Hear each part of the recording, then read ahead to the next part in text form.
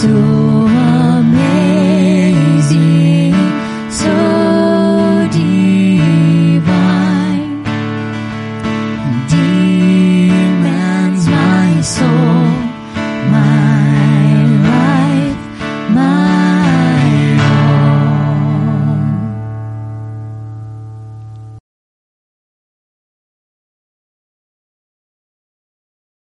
Thank you, Jonathan and Lauren, for that beautiful song this morning. And we want to welcome you to this Palm Sunday online service at Good Shepherd. Glad that you could be here with us this morning to participate.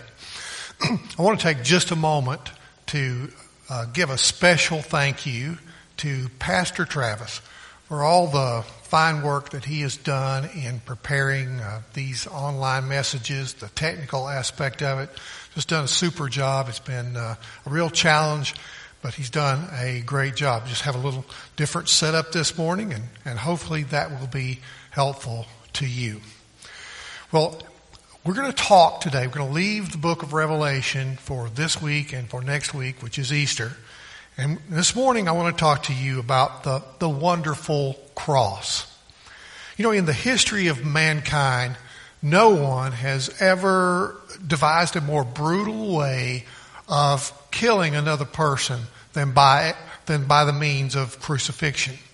The Romans didn't invent it, but they perfected it.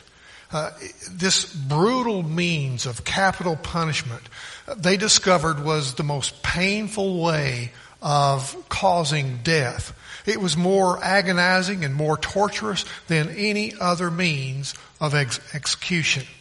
It was more painful than being run through by a sword or being boiled in oil or even burned alive. And they learned by experience that the crucifixion was not only the most painful form of death, it was the most feared. And it became a great detriment to rebellion against Rome. And for that reason, in the time of Jesus, no Roman citizen could ever be crucified. In fact, polite people didn't even say the word. It was an offensive word. It was a word of cursing. Whereas people in our culture would say, to hell with you is the worst thing that they could think of happening to you. The people in that day would say, to the cross with you, crucify you. In those ancient days, when they surveyed the thousands of crosses where the condemned hung publicly along the highways of Rome, they said, cursed is everyone who hangs on a tree. And they looked away in horror. Yet in our day, when we survey the cross, the old rugged cross, the emblem of suffering and shame, the cross on which the Prince of Glory died, we say, oh, the wonderful cross, and count it our richest gain. Amazingly, that terrible instrument of pain and death was the place where God forever purchased our salvation through the blood of His Son, Jesus Christ. And so we sing, oh, the wonderful cross bids me come and die that I may truly live. All who gather here by grace draw near and bless your name. And so today we speak of the wonderful cross. And I want you to look with me to the book of Romans, chapter 5. And beginning in verse 6, we're going to read through verse 11. That's Romans chapter 5, beginning in verse 6. And the Apostle Paul says, for while we were still helpless, at the right time, Christ died for the ungodly. For one will hardly die for a righteous man, though perhaps even for a good man someone would dare even die. But God demonstrates His own love toward us in that while we were yet sinners, Christ died for us. Much more then, having now been justified by His blood, we shall be saved from the wrath of God through Him. For if while we were enemies, we were reconciled to God through the death of His Son, much more, having been reconciled, we shall be saved by His life. And not only this, but we also exult in God through our Lord Jesus Christ, through whom we now have received the reconciliation. And this is the Word of God. I want to ask you to join me this morning in a brief word of prayer. Our Father, we thank you that you have provided a way for us to be able to connect during these difficult days. Thank you for this opportunity to be able to talk about your word and especially about your cross. And I pray for the people that are watching this morning. I pray, Lord, that you would minister to their lives through your word. I pray that you would give them your grace and your peace and your encouragement. And I pray for, especially for those that may be watching who have never really settled the issue of their salvation. I pray that today that you would help them to have a certainty, a confidence that they really and truly know you and that they have eternal life. And Lord, I ask you that you would just oversee even the technical aspects of this, the recording, my speaking and all those things so that the message may go out clearly and that your name might be glorified and honored. We ask it through Jesus Christ. Amen. Well, why is the cross so wonderful? As we survey the cross through this marvelous text, we see that there are three reasons why the cross is so wonderful. And the first is this: the cross is wonderful because of the work it completed. See, when Jesus was dying on the cross, he was completing an important work for you and me in terms of our salvation. And verse 6 says, "For while we were still helpless, at the right time, Christ died for the ungodly." Now I want you to look at the words that the Bible uses there to describe us. Helpless and ungodly. See, that's me. Helpless and ungodly. That's you. Helpless and ungodly. And apart from the work of Jesus Christ, we are all helpless and ungodly. The word helpless refers to our absolute inability to save ourselves. We can't do anything to make ourselves right with God. We're without strength. We are powerless. And it's not that we just have a little help or a little strength. We have no strength at all. There's nothing that we can do. And see, the truth is we are completely helpless to make ourselves right with God. See, you're powerless to escape your sin. You're powerless to escape death. You're powerless to resist Satan. You're powerless to make yourself right with God. When Karen and I were in seminary in Texas, there was an ongoing joke among the seminary students that said if your wife can't play the piano, you won't be able to go to church. And one of our friends especially liked to joke about that because his wife, like most other seminary wives, couldn't play the piano at all. And it just so happened that soon after that he was asked by a small church out in West Texas to come in view of a call. And so they went out to this rural church there in West Texas. There were about 20 people when they got there. They went to the front and they sat down.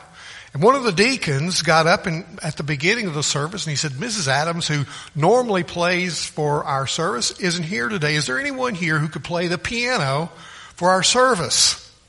And my friend leaned over with his wife, to his wife with a big grin on his face, and he says, "Why don't you play the piano for them, honey?" Well, she had never played the piano before in her life. She couldn't even play chopsticks. And she just looks at him and she says in a very stern voice, "Don't do that. You know that I don't play the piano." But the lady sitting behind them overheard them talking, and she said, "Oh, go ahead, honey. Play that piano for us. You'll do just fine." And she turned to the lady and she says, I don't know how to play the piano at all." And somebody in the back yelled out, well, just do the best that you can. We'll sing along. We won't notice if you miss a few notes. And she says, I don't know any notes at all. I can't play the piano. And then she looked at her husband and she said, tell them I don't play the piano. But he just sat there chuckling because he thought that was so funny. No matter how much she protested, they felt like that she was holding out on them.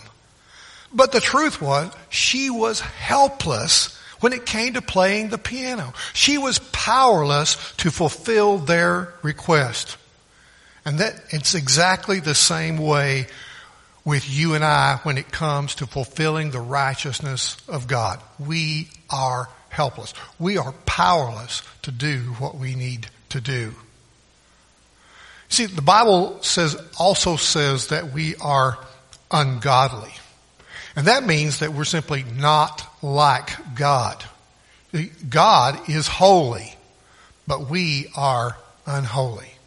God is pure, but we are impure. We are full of lust and immorality. God is truth, but we are liars, deceivers, dishonest. God is forgiving, but we are unforgiving. We're bitter, resentful, vengeful. God is giving, but we are selfish. We are self-centered, egotistical, and proud. And you see, we have all broken the law of God, and we all stand before Him guilty and condemned to death. That's the penalty for sin. We're all on death row awaiting our execution. But look again in verse 6 at what God in His mercy and grace did for us. For while we were still helpless, at the right time in human history, that is, Christ died for the ungodly. And see, that's why the cross is so wonderful. On the cross, Christ died for the ungodly. That's you and that's me. When Christ died on the cross, He completed the work that you and I could never complete because we are helpless.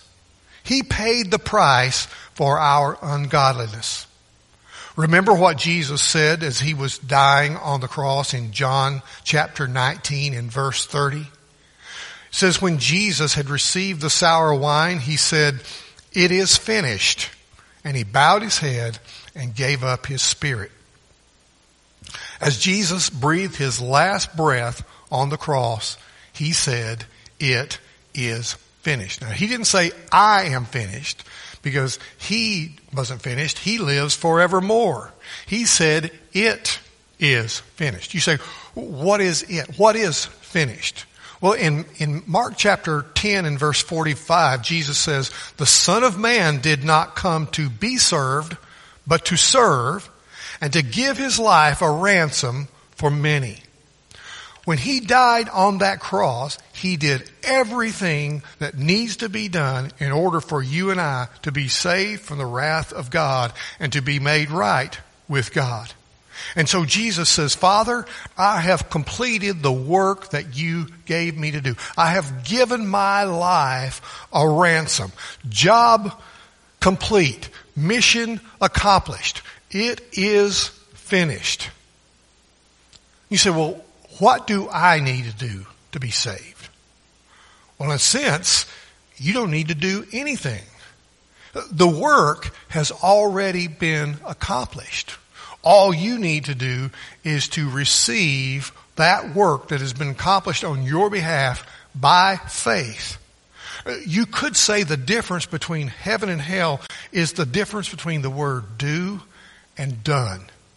See, ironically, the helpless and the ungodly try to spell salvation D-O.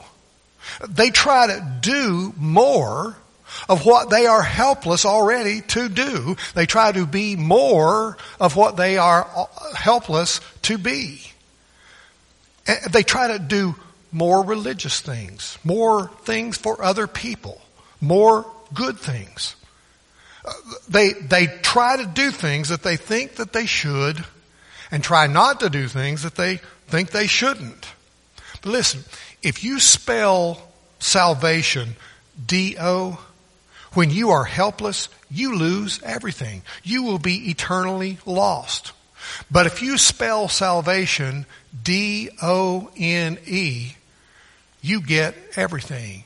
And you can live in eternity with God in heaven. Just 2 letters are the difference between heaven and hell. D-O and D-O-N-E. You say, well, what does D-O-N-E, what does that mean? It means that the work of salvation has once and for all been completed. It means that everything that needs to be done for you to be saved and for you to be right with God was accomplished by Jesus on the cross. You see, as Jonathan and Lauren sang this morning, the cross pours contempt on all our pride. It shows us that we're helpless. But the Prince of Glory has all power, as well as the perfect righteousness that God requires. So all you need to D-O is receive what He has already D-O-N-E for you by faith and rest in Him. That's why the cross is so wonderful. It's wonderful because of the work that it completed. But there's a second reason why the cross is so wonderful. It's wonderful because of the love it revealed. Now, natural human love is almost always based on attractiveness of the object of our love. And see, we're inclined to love people who love us. Just listen to the music and the lyrics of our culture, and you'll see that love for others is based on how attractive they are to us and how they make us feel.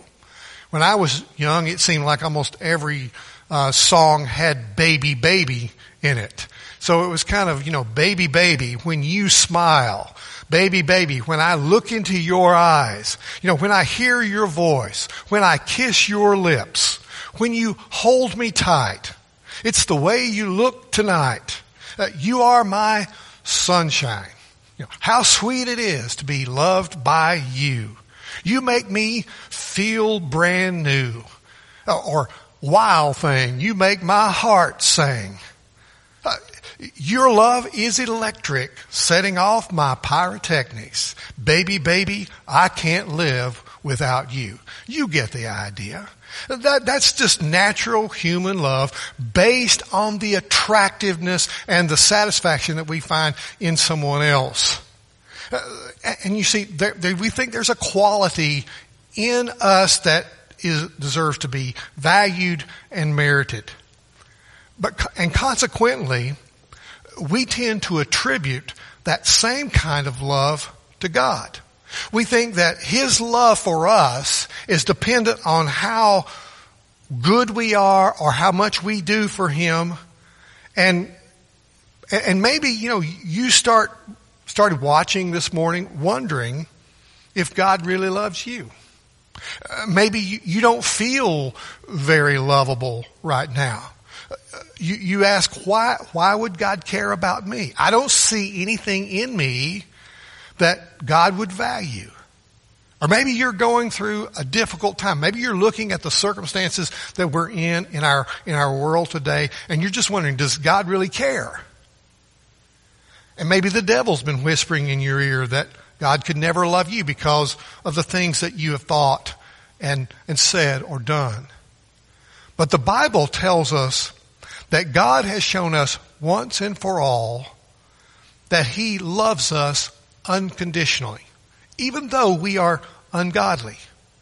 Look at verse 7. For one will hardly die for a righteous man, though perhaps for the good man someone would dare even to die. So what's Paul saying there? Well, he's simply saying it's extremely rare when someone is willing to die for another person.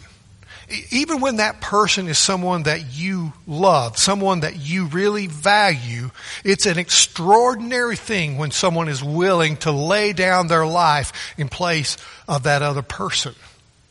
It's not like that it never happens, that it has never happened, but it's extremely rare. But, verse 8 says, God's love is different. Verse 8 says, but God demonstrated His own love for us in that while we were yet sinners, Christ died for us. God's love is unconditional. He loves us in spite of our sin. And His love comes out of His nature, not out of our nature or our deserving or meriting it.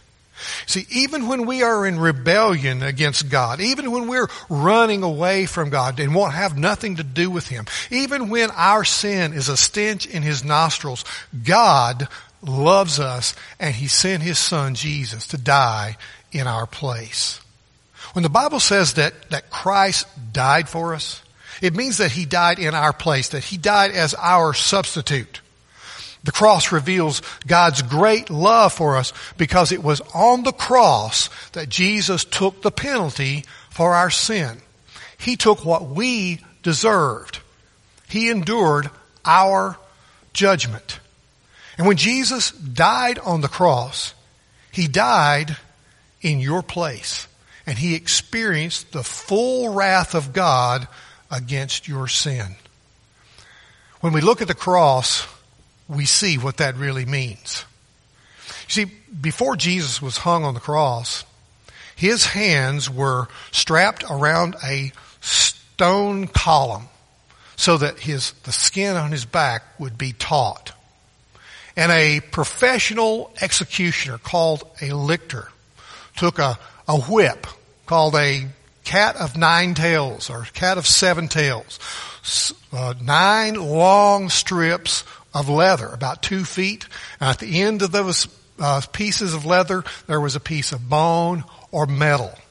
And that lictor took that strap and he laid it across the back of Jesus.